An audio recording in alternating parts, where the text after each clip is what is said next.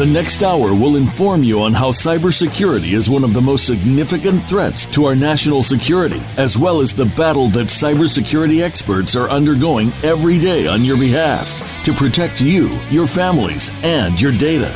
Welcome to Task Force 7 Radio with your host, the President and CEO of Task Force 7 Radio and Task Force 7 Technologies, George Rettas.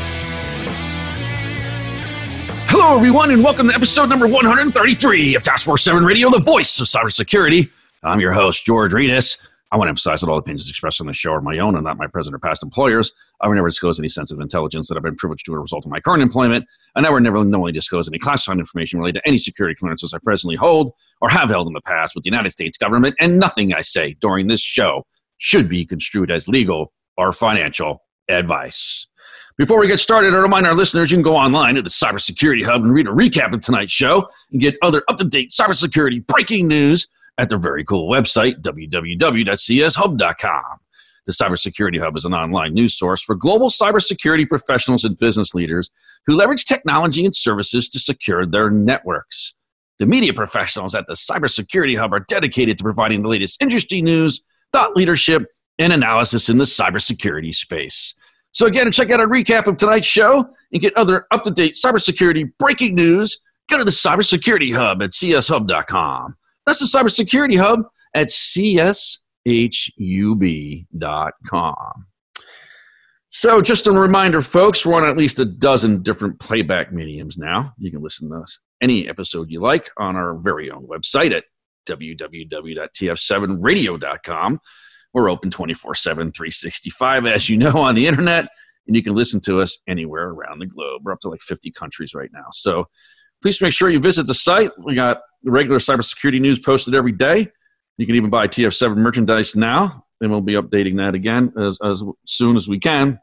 And when you visit, don't forget to subscribe. We love it when you subscribe. It's a great way to keep in touch with the TF7 family. So I hope everyone is staying safe out there. I hope your families are healthy and well. Tough times, right? Tough times. Look, keep up the good spirits, folks. I just want to say something before we start the show. If you're one of the people who is able to work, if you're one of those people who are working and still garnering a salary and your job hasn't been affected by this pandemic response and you've been able to work from home and keep things going, if you can, now's the time to hire some people to do some of the jobs maybe around the house that you've been putting off for a while. You know, maybe it's painting the fence or painting the playground or mulching, the bush garden or whatever you got going on there. I mean, sealing the driveway, trimming the bushes, fertilizing the lawn. There's lots to do outside. I know some folks have big yards, live out in the suburbs. Look, those outdoor jobs that are conducive to social distancing and that are safe to hire someone to do, and where people really need the work, by the way, if you have the money, now's the time. Now's the time. If there ever was a time to hire somebody to do this kind of stuff, now is the time. I mean, it's really, really important to try to keep people working, and try to get the economy going and to keep people in business. And don't forget about the restaurants either. I mean, I'm seeing some crazy numbers about these restaurants. Statistics are just horrible. In some cases, in some major cities, as much as 80% of these restaurants might not survive at all. They'll not be able to come back. It's just brutal.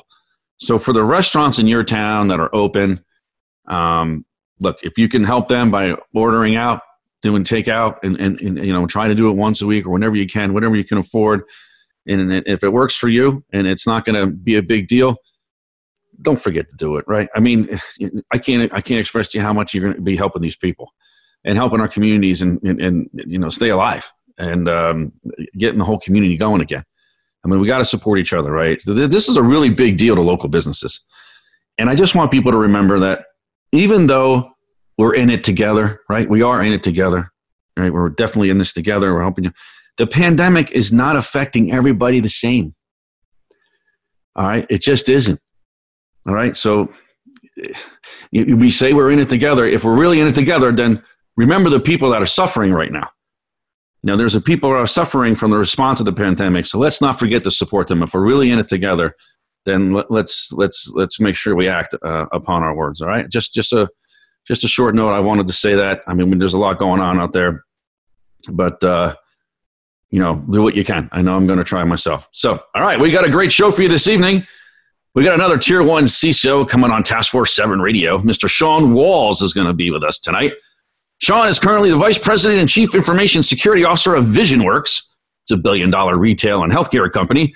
He has 20 years of experience in cybersecurity and information technology. He's got a huge, strong business acumen and extensive experience in business development and growth strategies, including mergers and acquisitions and divestitures. He has held executive leadership roles with several national security consulting and IT integration companies. And Sean has successfully developed comprehensive security programs for national and international companies and has also built 2 successful cybersecurity business units for very large IT solution providers.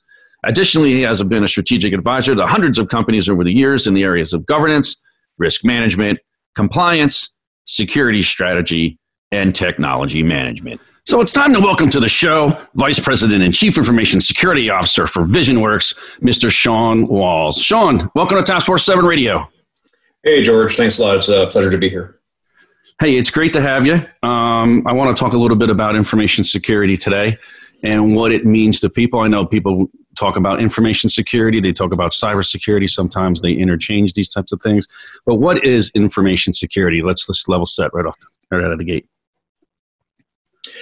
So, I mean, information security has evolved a lot over the years, in my opinion, and it's really kind of matured and come into its own in the last decade, maybe decade and a half or so. But in my opinion, it's really a lot of things. It's a set of policies and practices, standards, technologies, and so on, aimed at safeguarding the security triad, the confidentiality, integrity, and availability of an organization's assets. Their systems, their data, their applications, their business processes. And so it does this in a number of different ways, most paramount by implementing a strategy and a security program that manages risk, that aligns with the organization's risk appetite and business priorities. So it's complex because it's really that umbrella overall of technology and the business for that matter. It doesn't hit one particular silo within an organization and or technology for that matter. And so it's complex and it's evolving, but it's a fascinating area. So do you think I had a conversation with someone the other day and they were sort of insistent upon the fact that information security can't be transferred from vertical to vertical. In other words, even within these small little business units within an organization, information security can mean a different thing. And I tried to tell them, at least it was my opinion, that wasn't true. Information security was more of the way you just described it to our audience. Is information security transferable? Those skills transferable from sector to sector? Like if I went from finance to healthcare, am I going to be handicapped because I never worked in healthcare before? So that is a loaded question. So let me back it up a little bit and preface it with security principles, standards, best practices. They're transferable. They're common across all verticals, all businesses, all industries. I mean, the things that we do to harden, to protect, to monitor, to respond to threats in our environment, are somewhat common across the board. Now, when you go from vertical to vertical or industry to industry, healthcare to fintech or vice versa, like you just mentioned, you have some caveats there that are industry specific that could or hinder your ability to perform, in that particular industry, or give you a pretty steep learning curve when you move over. And really that resides mostly in the business model and in the compliance requirements, given that, in the particular industry you're talking about. So fintech or finance is heavily regulated, as is healthcare, but they're different. The regulations are different. The bodies that you have to be accountable to are different.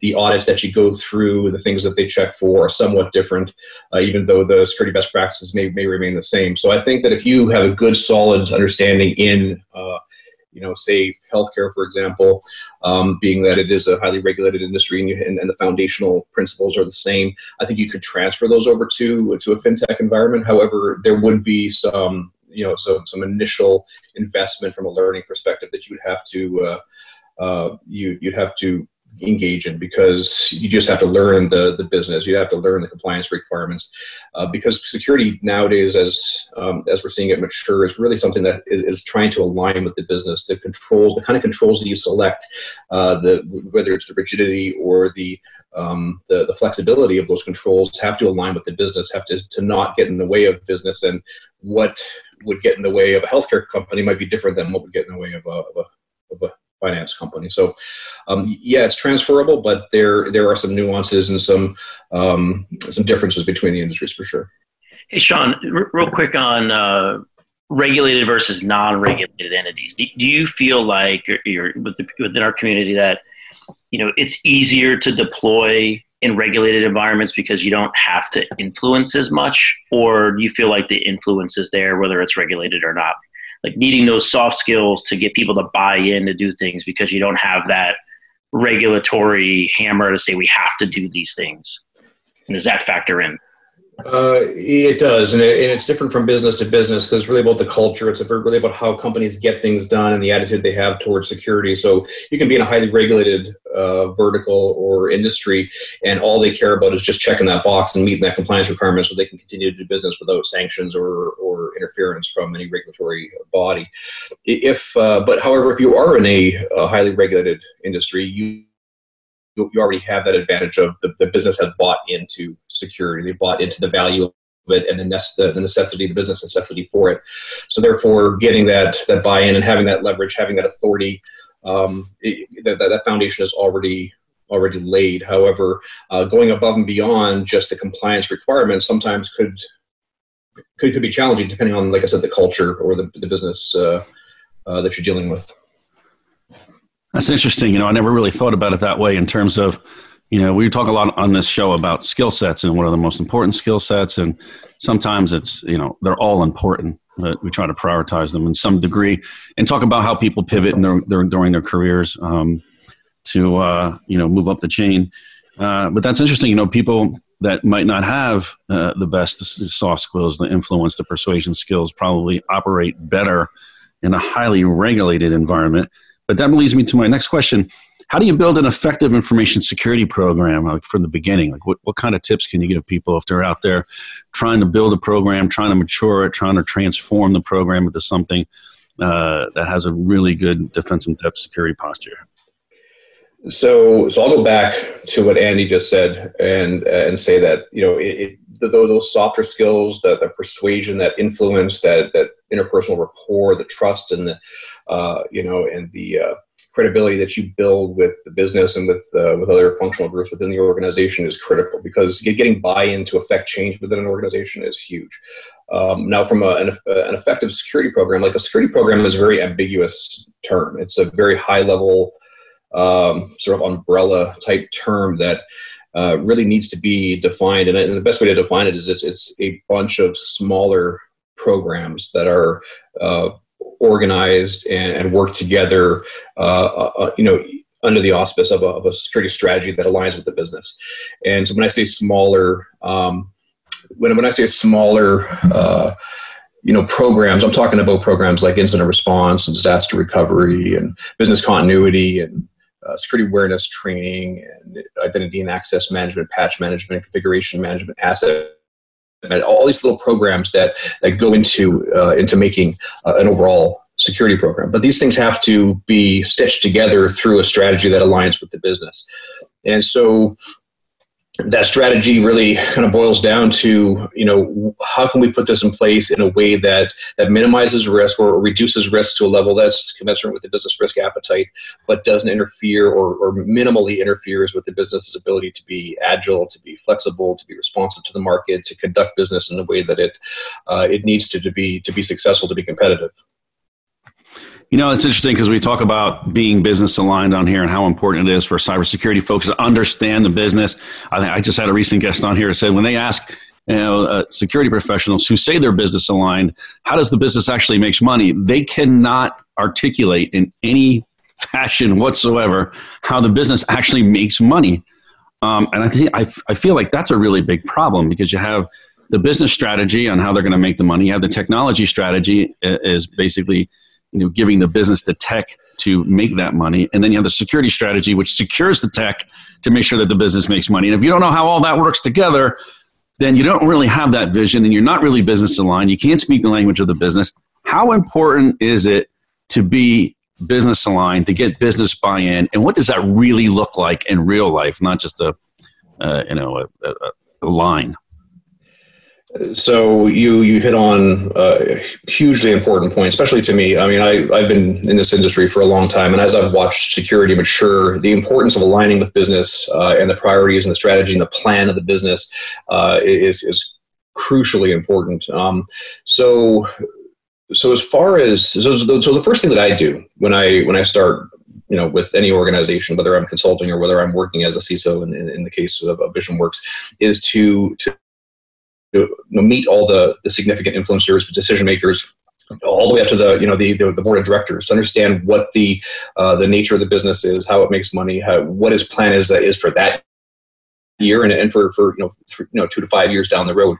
And what that'll do is that'll allow me to implement a security strategy that doesn't get in the way, but even goes a little bit further, and it empowers and enhances and enables the business. So, for example, if you're working for a company that's its top priority is to break into certain markets, and those markets are regulated, so say the state of California, for example, having a compliance program that's nimble, that's flexible, that's mature, that can move swiftly to be able to ramp up and meet those compliance requirements will help you, help speed you to market, will help the organization, beat the competition into that particular space. So save money, help drive revenue in that sense.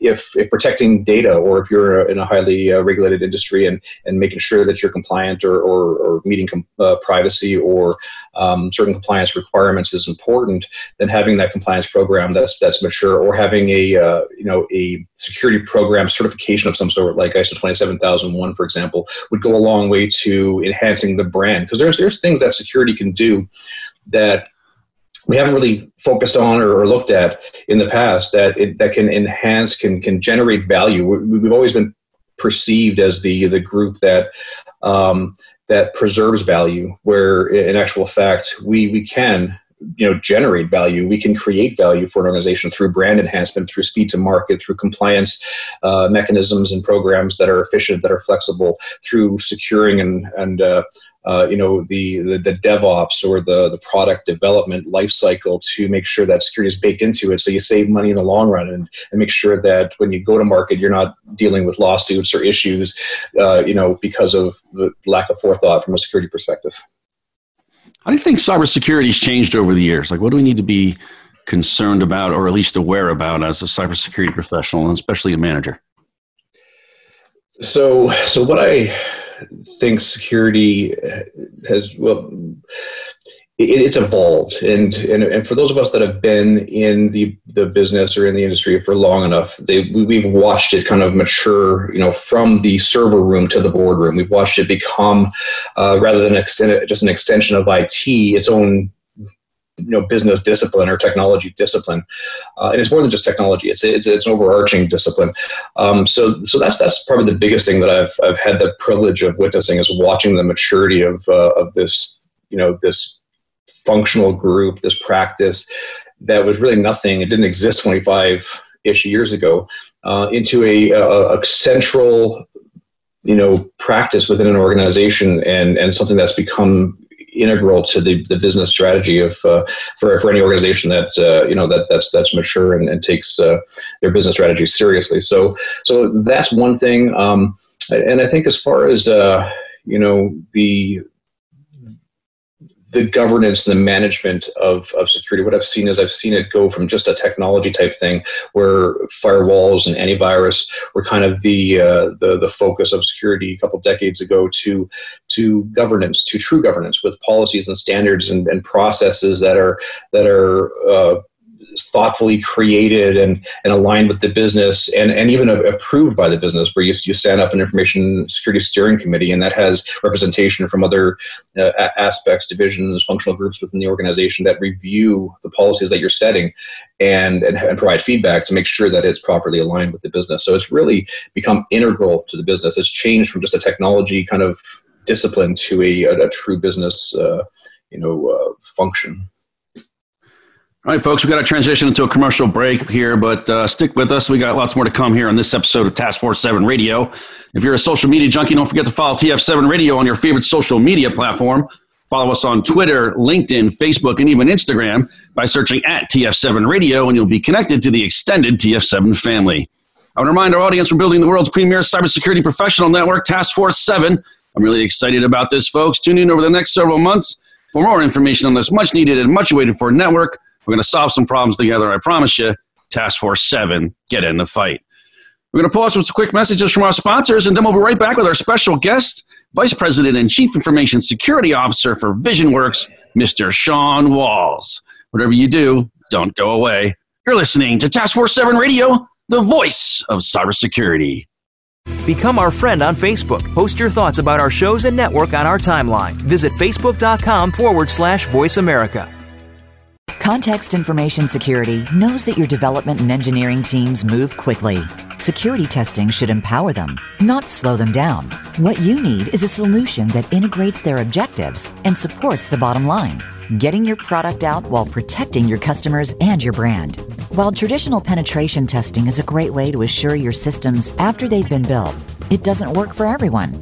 That's why at Context, we offer continuous security testing to help you build it right the first time.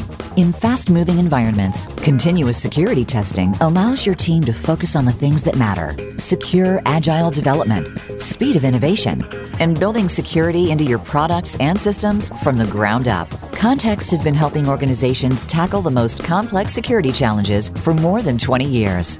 Visit us today at contextis.com to learn more about how we can help you. As CISOs manage known malware attacks, they also contend with the unknown unknowns. With 24/7 hacker innovation, where do CISOs place their next security investment bet? Find the answer with SINET. With forums and public and private partnership dinners in Toronto, London, Singapore, Tokyo, and across the U.S., SINET is a mission-focused, purpose-driven global community, advancing the next generation of cybersecurity solutions. As an entrepreneurial ecosystem superconnector, SINET brings innovators, top cybersecurity professionals, solution providers, investors, and government executives into a collaborative alliance. Join SINET's global community to empower your organization and the industry to defeat hackers with cybersecurity's next generation of innovation. Learn more at security-innovation.org or Google SINET, S-I-N-E-T. Email is having an identity crisis. It's just too easy for attackers to spoof trusted brands or even the government. That's why over 80% of email attacks are based on fake identities. The solution is to stop the fakes before they get to the inbox. That's why enterprises use ValleyMail. It's a trusted identity-based email security solution. Find out if your domain can be spoofed and request a complete free phishing analysis at valleymail.com. In today's interconnected world, digital transformation is taking us on a journey towards exciting new ways to work, live, and communicate. In business, staying out in front of the competition means pushing the boundaries of the status quo and exploring the possibilities of the future. However, pushing forward into this fast-changing digital landscape brings a new level of uncertainty and risk that must be measured, understood, and managed.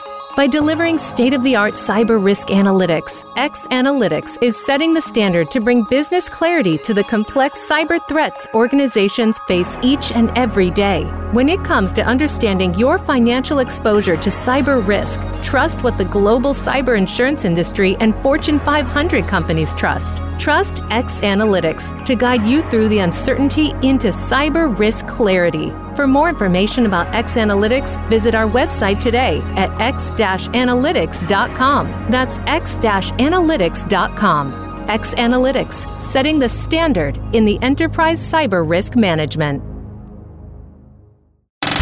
Have you friended us on Facebook yet? Why not? Just go to facebook.com/Voice America or search for the keywords Voice America. Once you are part of our Facebook network, you'll receive daily messages about what's happening with our shows, this week's featured guests, and new happenings at the Voice America Talk Radio Network. And you can add your voice to the always active discussions on our timeline. Just go to facebook.com/Voice America or search for Voice America.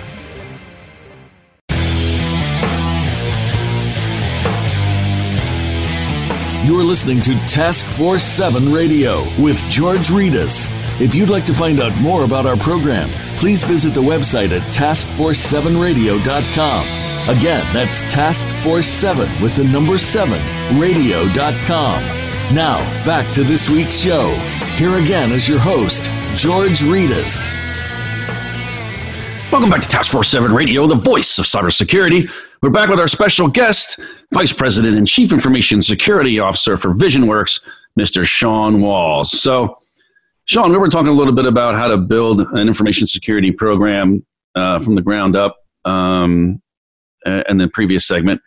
How do you start to build the IS program? What's the first thing you start to build? What's the second thing you start to build? How important is talent? And how important is intelligence in this whole operation? So that's a loaded question. And it really depends on whether you're kind of just starting and you've already been in the organization, you're starting to really see the value in organizing your approach to managing risk and managing security, or you're just starting, with an organization brand new and learning the business. But either way, the best approach for me is to have a risk assessment done. If you have the skills, you can potentially do that yourself. So I've consulted for a number of years, almost a decade in a previous life, and performed hundreds and hundreds of risk assessments. So there's value in that, because what you can do is you can go and take a look at the overall security program and the business and inventory these risks. But what risks a risk assessment does allows you to prioritize your approach. What are the biggest gaps in your program? What are the most impactful, potentially negatively impactful things that could happen to the organization, the biggest threats that you're dealing with? But if you're really starting out from scratch, if we're talking to an audience here that is, say, an SMB, sort of small and mid-sized business, and they haven't really considered or taken security seriously, and they're kind of looking at it now, they're at that point where they need to start really being more strategic and intentional about security, I would say start with cyber hygiene. That's a kind of a buzzword. It's or buzz term, and we hear it a lot. But really laying that foundation for and what cyber hygiene means is those foundational practices, best practices like identity and access management, privileged access management, patch management, making sure that you have antivirus configured properly, system hardening, making sure you have a proper perimeter defense, asset management, those things that lay the foundation for any good security program. Because 85% of our risks can be addressed or dealt with by proper hygiene. And so once you have those practices, those operational practices, those standards in place for managing threats and risks, then you can start being more intentional from a governance perspective, looking at policies and standards that document and provide some consistency and some standardization across your organization. And if I was to take for example, starting at VisionWorks, you come into an organization blind and you really don't know what you're dealing with from a technology perspective, from a maturity perspective, even from a business perspective, what's important to the business. So you got to understand what that is first. And then making sure that you have the capability to defend and protect that business, because you can mature a security program or a security practice forever and ever. That process never ends. So you don't start out by trying to mature your policies and procedures. You identify those, you inventory those, you do that gap analysis, but you lay the foundation with programs that can identify and respond to threats that can ensure the continuity of the business. So incident response, for example, having that visibility and maturity to be able to respond to a threat or to something that's materializing, some kind of incident that's developing, and to be able to mitigate that before it becomes a business impacting event or business continuity and disaster recovery type type program, so that if you had ransomware or some kind of event within the organization, could you bounce back? Could you restore proper operations? But at the end of the day, that's your job. Your job is to make sure the business continues,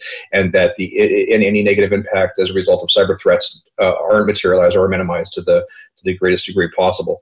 Vulnerability management is another foundational one, making sure that you identify those weaknesses within your organization and have a program or a process for mitigating or for remediating those. And a lot of times that goes hand in hand with patch management, because 80-90% of our vulnerabilities are usually patch related, right? Operating system and third party software patching related. And then I guess the last thing I would say is making sure that you train your employees on what a threat looks like, how to respond, how to notify the organization of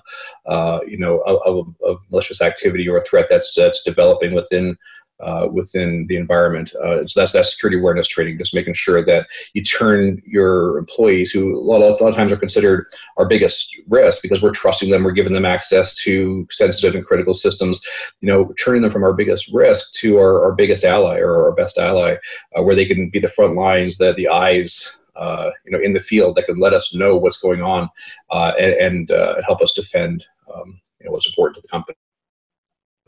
So a lot of what you were saying sort of reminded me of someone who has to come in and be this transformational change agent for an organization. And you have sometimes where a new senior information security professional, a lot of times the CISO, comes in to an organization that's already built. And you talked about a little bit about when you come in, and what the situation is. And after the CISO understands what the line of business does and how the business makes money and what they need to do, is it really difficult for them to get people to change in information security? I find that a lot of people don't want to follow a new CISO. And maybe that's why a lot of CISOs bring in their own people to make it easier on themselves. What are your thoughts around that in terms of, them taking over a new organization and trying to influence some of these people who have been doing the same thing for 10 years, sometimes even longer, to do something different? So that's a great question. And if you listen to some of my other podcasts, you'll see that I always go back to relationships. It's about developing relationships with the decision makers, the influencers within the organization, developing that credibility, that interpersonal rapport. Because in order to affect change within an organization, you need to have allies and advocates and champions of cybersecurity within the various functional groups and divisions and business groups within the organization, because you're never going to change culture. You're never going to change people. People are naturally, for whatever reason, human nature, are resistive to change. They don't want to change. They like doing things the way that they've always done them because it's easier. They're used to it. It's familiar. And so to affect change, you have to start with the top. You have to start with the people that lead other people and get their buy-in, gain their trust. And once you've done that, if you don't invest in that early on, you're doomed to fail, because you will not just slam your fist down on the table and say, this is how it's going to be, because nobody will follow you. No one's going to listen to that. No, exactly. These days. Yep. Nah. So it's about those softer skills. It's about those relationships. Yeah. And it'll always be that way, because we are social creatures and we follow a hierarchy, and effective leaders know how to develop trust and rapport with other humans, and that's how you do it. You identify who the influencers are within an organization. You develop that trust, and once they trust you, they know that you have their best interest or the business's best interest at heart. They'll follow. They will inherently trust what you have to say, and then enforce that on those that are under them. Yeah, I took a whole course on transformational change in my master's degree, and one of the things that we studied was that in the area of security and law enforcement, security, information security, places like that, transformational change is the hardest. I think law enforcement is probably the hardest. And then the security industry after that, a lot of people in security are former law enforcement. And it just seems to me like it's just, it's really difficult. And it's sort of counterintuitive in terms of security, because you really need to be agile and flexible to be a really good information security manager and have a good program. And so it really doesn't jive together very well if you can't be flexible and you're not agile enough to change to your environment. It's true. And so let me just add on to that and say that beyond the interpersonal skills, making choices and choosing controls and policies that have the interest of the business at heart. I'm going to keep going back to this because it's so critical to a security program, and making sure that when you select a control, it's not the most intense control, it's the best fit control. The culture is not going to change for security. You need to align security with the culture. You got to put a program in place that is greases the gears and make sure that it fits with the culture and the way that an organization gets things done. That's a great way of saying it. Culture is not going to align to security. Security has to align to the culture. That's a really good way of saying it. I think that rings very true. That's right on point. And so what's the importance of governance and policies and all this? Is it just a checkbox, or are we actually getting some value out of this, or what? Well, it depends, and it depends on the company. I've worked with companies. I mentioned earlier that I've been a consultant, and so I've worked with companies where you just write a policy and it's just to check a box. It's just to say that we have this policy, and it has no effect or impact on the organization, the way that they do business, the way that they can conduct themselves. But if you have an organization that buys into security, and that's key right there, is that the company itself understands the value and importance of security, and the policies are driven down from the top. But a lot of times policies are referred to as the tone from the top. So if you have them signed off by executive leadership, for example, then that tone resonates down to the rest of the organization, and it gives you a leverage. It gives you leverage that you otherwise wouldn't have. So if these are like the laws of the company, and you say you must do this or do that, whatever it happens to be, it holds people accountable. It ensures consistency across the organization. More than that, it makes sure that your policies that you're writing aligns with the business, because you're pushing that up the chain, and you're saying, here's what I propose, and you're getting feedback from other representation and groups within the organization. They may say, well, this isn't going to work here, and you change this or that. And then eventually the policy that gets ratified, fully executed, is the one that fits the business the best. And then you're ensuring that your program and your policies align with the business. And I guess the last thing, and maybe the most important, is it gives you authority. If a policy is truly bought in by the business, signed off by the executive leadership, when somebody violates that, there are consequences. And when people know that and they believe that to be true, they will comply. And I think it also gives transparency and clear guidelines to the user community, right? It says, hey, this is what you can and can't do. There's no ambiguity. It's not ambiguous at all. You should be very clear with those policies and procedures, so you know. And I think that takes a lot of the guesswork out for people to buy in, because then they go, well, I thought I could do that, or I wasn't sure, right? And then when you have to pivot, that creates an impact too, and you lose some credibility. So that those clear lines help you maintain your credibility as you're enforcing things too. Yeah, great point, Andy. And I agree with you 100%. I think that consistency and making sure that people know what's expected of them and removing all ambiguity is really important. So there's a lot of different domains in cybersecurity, or information security, I should say. I think when people say cybersecurity, they think of the operational piece of information security. And one of those domains is business continuity and resiliency, and you got disaster recovery as well. And a lot of times people talk about them in the same sentence. Recovery is one of the last phases of the cybersecurity life cycle. And a lot of times people look, the material risk in most organizations right now, if you're looking at top 3, definitely top 5, has got to be destructive malware and the concern about your ability to recover from bare metal. So can you talk a little bit about the difference between business continuity and disaster recovery and how they all come together? Yeah, so that I would agree with you. That's a very often confused set of terms there. Business continuity and disaster recovery. Disaster recovery, so we'll start with that one. That's a subset of business continuity. It really focuses on the technology, the technology that supports business processes.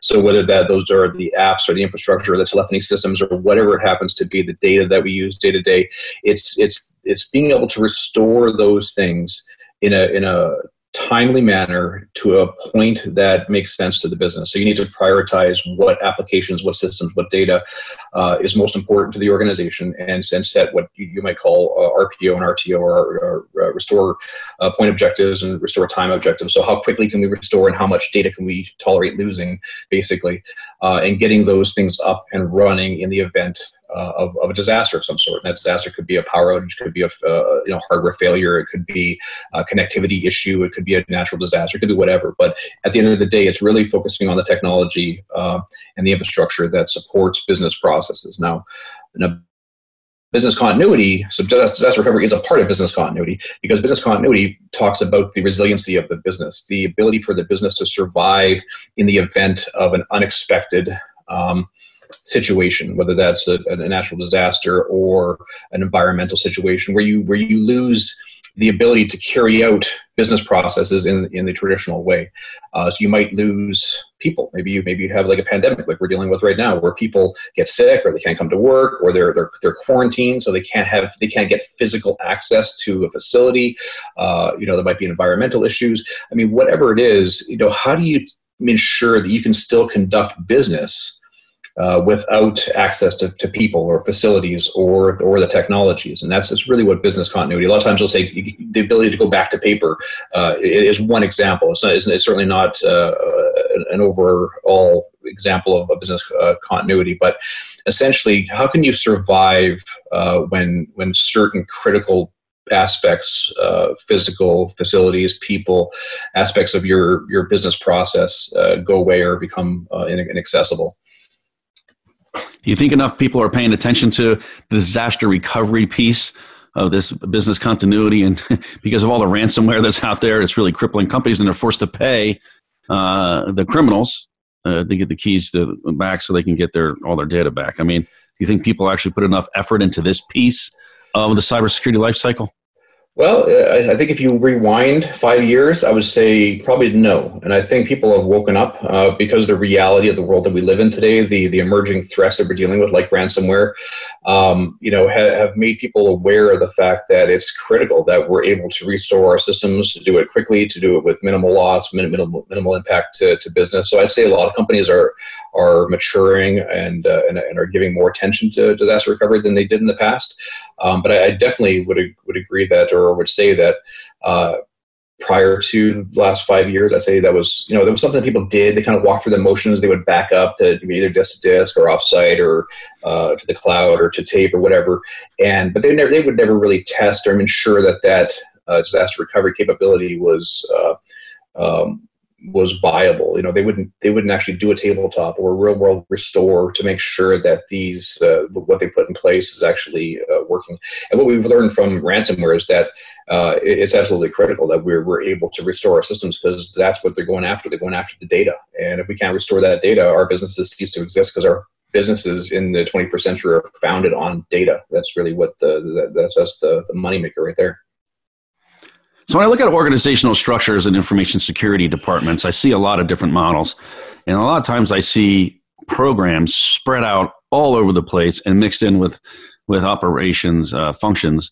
And I'm not saying you can't do it that way. I think you obviously you can skin a cat a bunch of different ways, right? But I think what we're trying to get is the optimal organizational construct. And I think a lot of times having these programs under one central executive who manages those portfolios of programs makes it, I guess, the most efficient and the most effective in terms of your ability to scale and pivot and react to different things that happen in your information security operations space. So you have all these foundational programs. A lot of times you can have up to 20 programs easily if you're a big organization. And these programs are probably optimally under these different portfolios, like maybe a data governance portfolio, and you might have an IAM portfolio, et cetera, et cetera. What are the top 5 programs that you think should be prioritized by every CISO? What are the most important things they need to do? So the first thing I think that every CISO needs to prioritize is asset management. I mean, you might say, well, that's not securing anything. Well, it's identifying what you need to secure. And if you don't know what you have in your environment, what's permitted from a hardware, from a software perspective, what your architecture looks like, how data flows throughout your organization, then you're going to be clueless as to how to apply controls in an adequate way to secure the business. The the second one is incident response. I brought this up a couple of times, and I think our number one responsibility as an information security officer, an information security officer, is to ensure that the resiliency of the business, the ability to respond to a threat or business impacting event in a way that allows the business to continue with the least impact. And so incident response is all about visibility, making sure that you can see what's happening in your environment. You can see a threat brewing and beyond that, because if you just see it and you're powerless to do anything about it, that's useless. So from there, you have to have the procedural, the processes, the incident response plan and the run books to go along with that have been properly vetted and tested, so that you can then respond to that in a way that mitigates that and reduces the impact or the efficacy of that event. Next one we've talked about already is disaster recovery, having the ability to restore business operations from a technical perspective. And then you mentioned just a second ago IAM, or identity and access management, and I would couple with that privileged access management. So making sure that we apply principles of least privilege, and we really give out privileged access in a very select and controlled way. So most exploits or most compromises to organizations at some point have to get elevated privilege, whether that's through compromise of a vulnerability and getting system level access, or compromising a local or domain admin account. At some point, that's what you have to do. You have to up the admin, or you have to elevate privilege to execute or to properly exploit an environment. So making sure that you control access, have strong passwords, have role-based access, and you limit local admin privilege to laptops and systems out in the environment, and that you really monitor and control privileged access or administrative access throughout the environment. And then you can do this through policies, through processes, also through technology. There's some good platforms out there for privileged access management and identity and access management that you can leverage. And then the last one I'd say is vulnerability management. I mentioned this one earlier. But at the end of the day, managing risk is about vulnerabilities being exploited by threats, creating some sort of likelihood of that occurring, and then the business impact. So if you can control, if you can reduce and minimize the number of vulnerabilities, the severity of vulnerabilities within your environment, that's key. And that really boils down to making sure that you're scanning for vulnerabilities at the system level, right up through the application layer, identifying those holes, those missing patches, those configuration errors, those holes in access, those things that we just overlooked, and having a plan to remediate and address those. I find it interesting that a lot of the things that you just mentioned about the most important programs really have to be related back to just good cyber hygiene defense and a lot of the basics, right? I mean, right out of the gate, asset inventory, I don't think a lot of people would have said that. And it really is so important, because you can't patch anything that you don't know. You can't patch systems you don't know you have, right? We already know that some of the biggest breaches in the world happen because of bad asset inventory practices. And it is so important. It is so important. Do you think people really have run books? Do you think they have run books? As a whole, you look at the top 50 companies in the world. Do you think they have run books that they need to respond to different incidents? The top 50, yes. I would say, I've seen large organizations that don't have proper governance and things like run books in place, but it's becoming more the exception rather than the rule. I would say the more enterprise, maybe smaller enterprise organizations, they probably lack run books, because they end up doing is they end up expecting more for people. They want them to do more with less. And so you get a team that's overtaxed, overburdened, over operationalized. When you over operationalize a security team, you don't allow them the time to do what I would call is the upper right quadrant things, the things that are not urgent but very important, things like writing the policies, like we're creating that plan and that run book and testing those processes, making sure that they work. So I'd say the larger companies, if they didn't have those, shame on them, because they're, a lot of these are publicly traded companies, and they have an obligation to the shareholders to make sure that they have these processes and these systems in place. But the smaller companies, there's the enterprise and smaller enterprise organizations, there's probably a lot of them out there that don't, because like I said, they just get overtaxed and they don't have the time to do it, and that's unfortunate. So what do you think the value is of a third-party risk assessment or a pen test, and how important it is to have your own pen testing internal team? And I think, third party, Third-party risk are probably one of the top 3 material risks, destructive malware, probably third-party, probably insider threat in a lot of organizations. It's a big concern. What say you about third-party? So third party, from a risk assessment perspective, not a vendor risk management perspective, but from a risk assessment perspective, I think it has value because it gives you an outside view of your security posture, of your security program. So you have somebody come in and they either validate what you already knew, and it gives you sort of some credibility with the board, with upper management, as you're starting to develop or push for budget or for various things that you need. I think maybe above and beyond that, it allows you to pen testing, because there's something I want to call out here about pen testing. This is kind of my view on things, but I'm going to bring it up. And if you have any counter perspectives on it, by all means, let me know. But pen testing, if you've never done a risk assessment, if you've never really done a vulnerability assessment, if you're just hitting, kind of really just starting to build your security program, and you start with a pen test, I think that's a waste of money. I think you just throw money out the window, because a good pen tester is, if you've never really built a security program or had your security tested or assessed in the past, and you haven't remediated those issues, they're going to go through your network like a hot knife through butter. And so the value of a pen test, in my opinion, is to step one, get a risk assessment or a vulnerability assessment performed. Identify those critical holes, those vulnerabilities, those threats, and patch those and remediate those to the best that you can, that in a way that aligns with the business. And then once you have those controls in place, then you do a pen test. And a pen test, what that'll do is that will validate the effectiveness of the controls that you've put in place, the remediation efforts that you've implemented. So, and I'm not saying this is a universal rule, because pen testing from an application perspective really kind of finds things that you otherwise wouldn't find. But at the end of the day, when somebody does a pen test, they're going to do step one is kind of doing reconnaissance, and then inventorying your systems and vulnerabilities, and then going through and exploiting. And there's no way that they're going to exploit every single vulnerability that you have.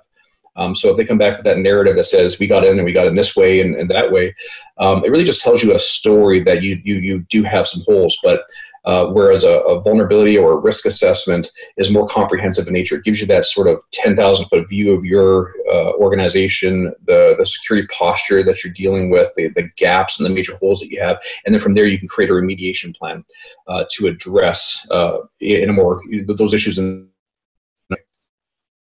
Hey, George, I think it's important too for the audience that Sean's keen on one important thing, which he's mentioned now a couple of times in this last question here, which is remediation. Right, it's one thing to identify the gap, but having the ability to, the technical know-how, the influence, the partnership, alignment across the different parts of the company to drive that remediation all the way to the end, so that it's no longer a gap, I think is grossly understated in our industry. We're very quick to find the things, right? Talk about what we found.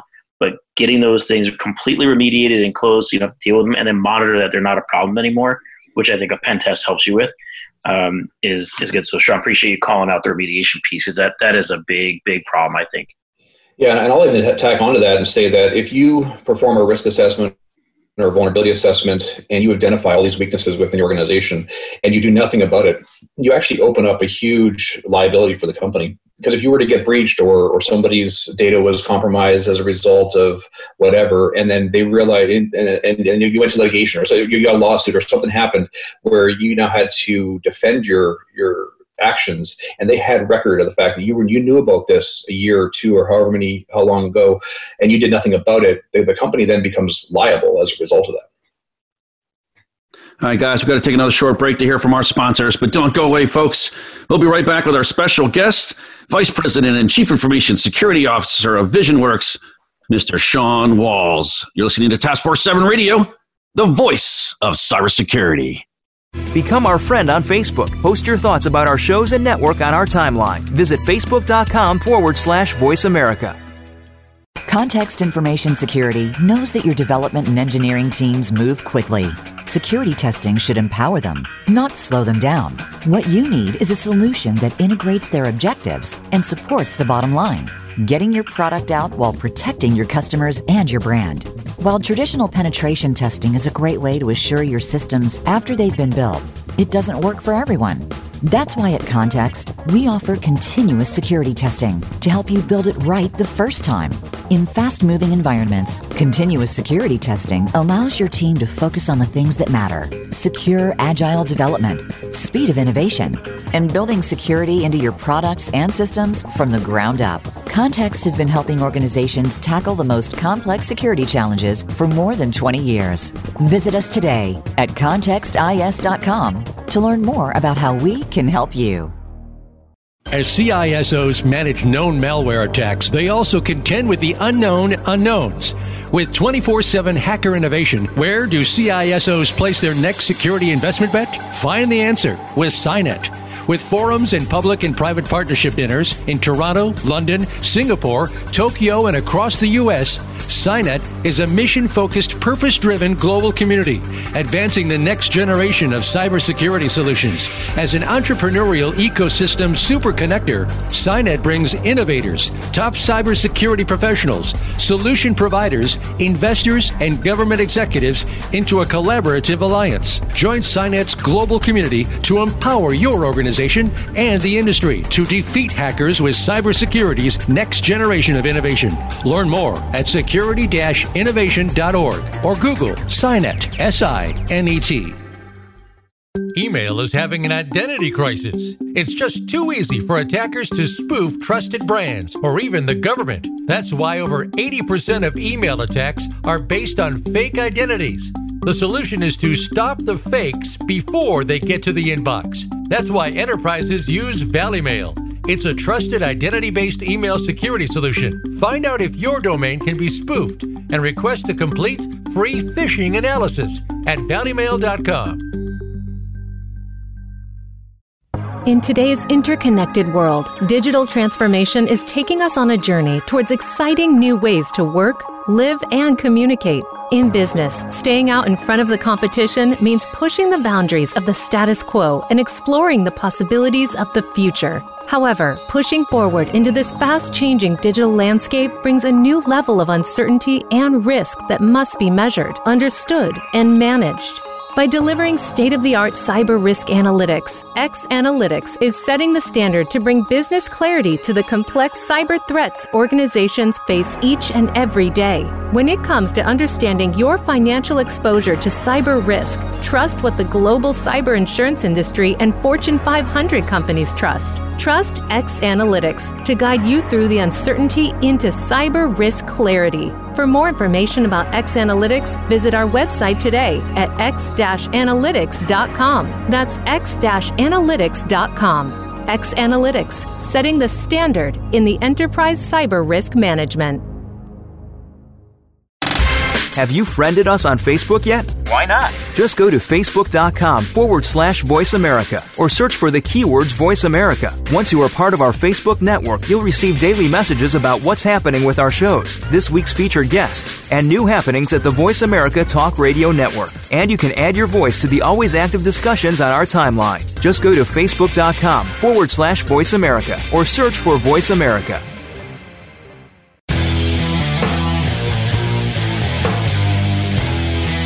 You're listening to Task Force 7 Radio with George Ritas.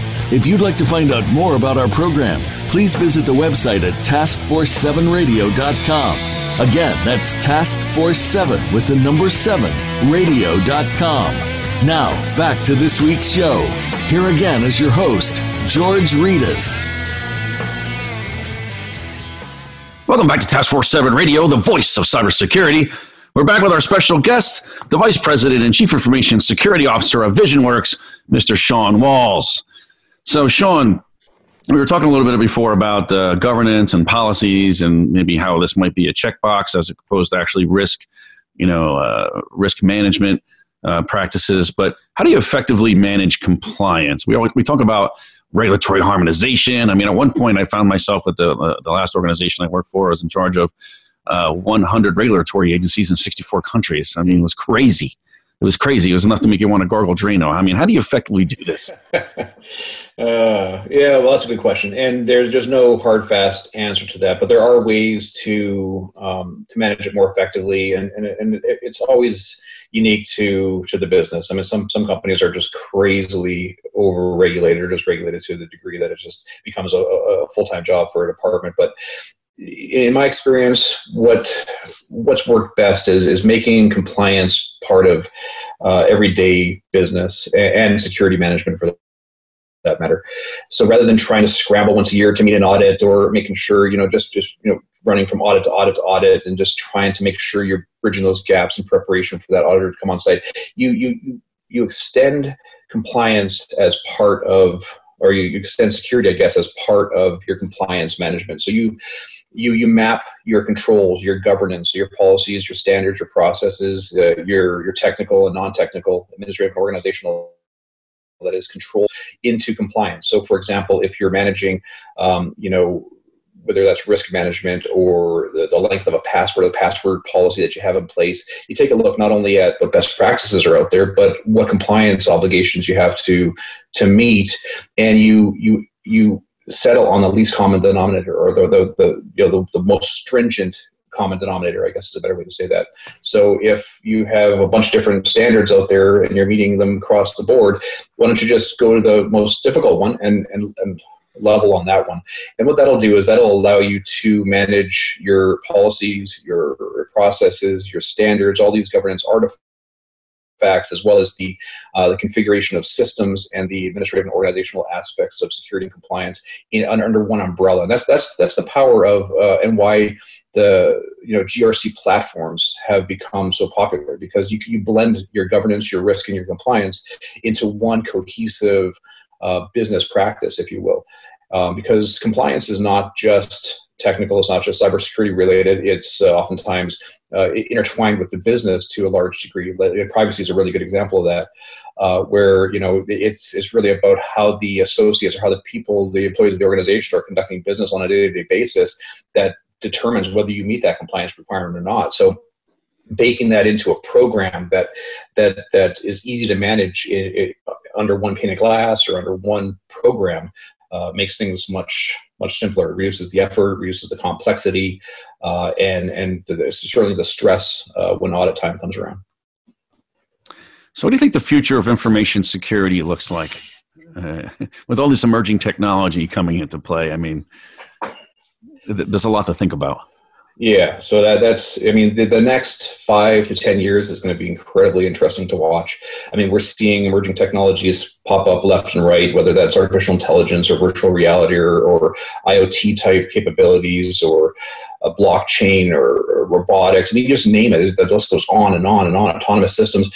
What you're going to see is two things. So I'll divide my answer into two different parts. The first one is the governance. I think you're going to see security continue to evolve and align more with business. You've got something there, for example, FAIR, that really kind of tries to quantify risk and manage it more from a business perspective. But on the technology side, I think what you're going to see, and it's already here to a large degree for those that are keeping their eyes open, is you're going to have machine-on-machine warfare that's going to be commonplace. And so artificial intelligence systems that can not only automate or script the attack, but then can make logical decisions based on what they're seeing and then respond, pivot, move laterally. And then on the defensive side, you already have systems that can understand what normal is or can recognize a threat as it's emerging and respond autonomously. And eventually you're going to start removing the human aspect of that response capability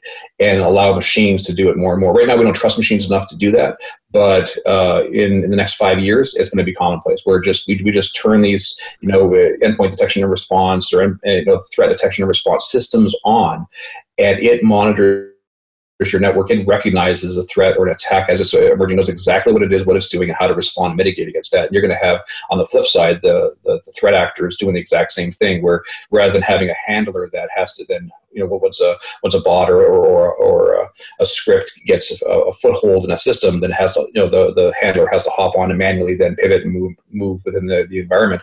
these artificial intelligence systems are going to have the ability to recognize high value targets, to know where the assets, the data is, and how to exploit that and exfiltrate that without any human intervention whatsoever. So it's going to be machine on machine warfare is what I see happening. So if you go out to the RSA conference, I think artificial intelligence was probably one of the main themes, if not the main theme of the conference. Do you think artificial intelligence has actually impacted the cybersecurity industry today? Is there a lot of use cases of artificial intelligence being utilized today in the industry? Well, absolutely. It's everywhere. And it's just exploding like you wouldn't believe. I just mentioned endpoint detection and response. How about next gen antivirus is a really good example. So rather than looking at definitions or signatures or hashes of a file or of a malicious binary, we just tell the machine this is what a malicious file or virus looks like. This is what it does. This is how it behaves. This is how it moves. This is where it stores itself. This is what it changes on a system or in the environment. And then it learns and it just knows how to respond automatically. And it's a perfect way of defeating those polymorphic type viruses that have some intelligence built to them as well. So they're changing shape and size and file name and all these other things. So their hash is constantly moving. So you can't find those or detect those things in a traditional way like we used to, say, 10 years ago. That deception technology is another good example where you can have a somewhat artificial intelligence embedded application go out there, look at your environment, and then create a mimicked, more vulnerable version or copy of your environment. So run databases and applications and file shares out there that are a more attractive a target to a threat that's moving and pivoting within your environment. So then once it goes and it starts attacking those deception platforms, then you have an opportunity to gather information, where it's coming from, what it's doing, and so on, and then be able to respond. It buys you a little bit of time. It deflects that attack a little bit. And I think you're just going to see it continue to grow and grow and grow over the next 5 years. I think AI is going to be everywhere in IT and in cybersecurity. So what are the three things that people can do today to better protect themselves from cyber threats? If you had to say, these are the top three things that make the biggest impact, get the biggest bang for your buck to protect yourself, your family, or your business. So I've kind of hit on all of them before. They're my go-to. They're my foundational things. That hygiene stuff that I mentioned earlier. Restrict, patch, and train, I think is a good way to summarize that. So restrict access, control access maybe. So making sure that you use least privilege, you have strong passwords or authentication mechanisms. I would recommend multi-factor authentication, especially for critical systems. Restricting administrative privilege, and so on. And then patching.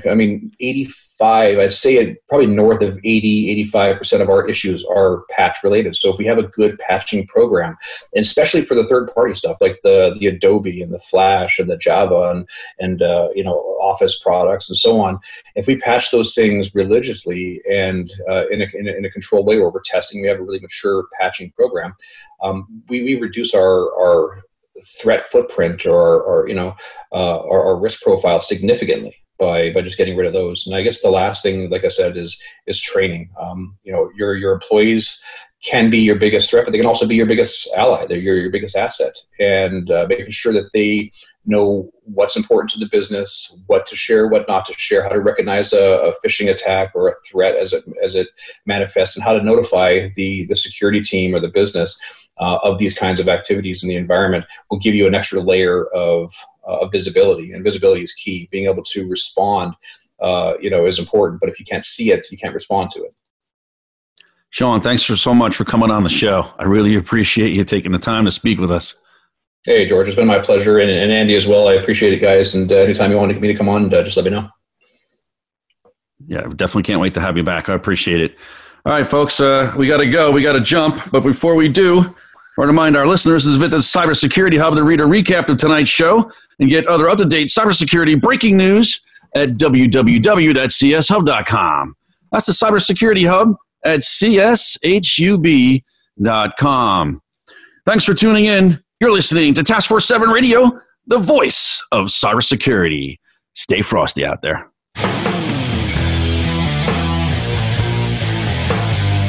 Thank you for tuning in this week to Task Force 7 Radio. To learn more about Task Force 7 Radio, please visit our website at taskforce7radio.com. Be sure to join your host, George Reedus, again next Monday at 8 p.m. Eastern Time, 5 p.m. Pacific Time on the Voice America Business Channel.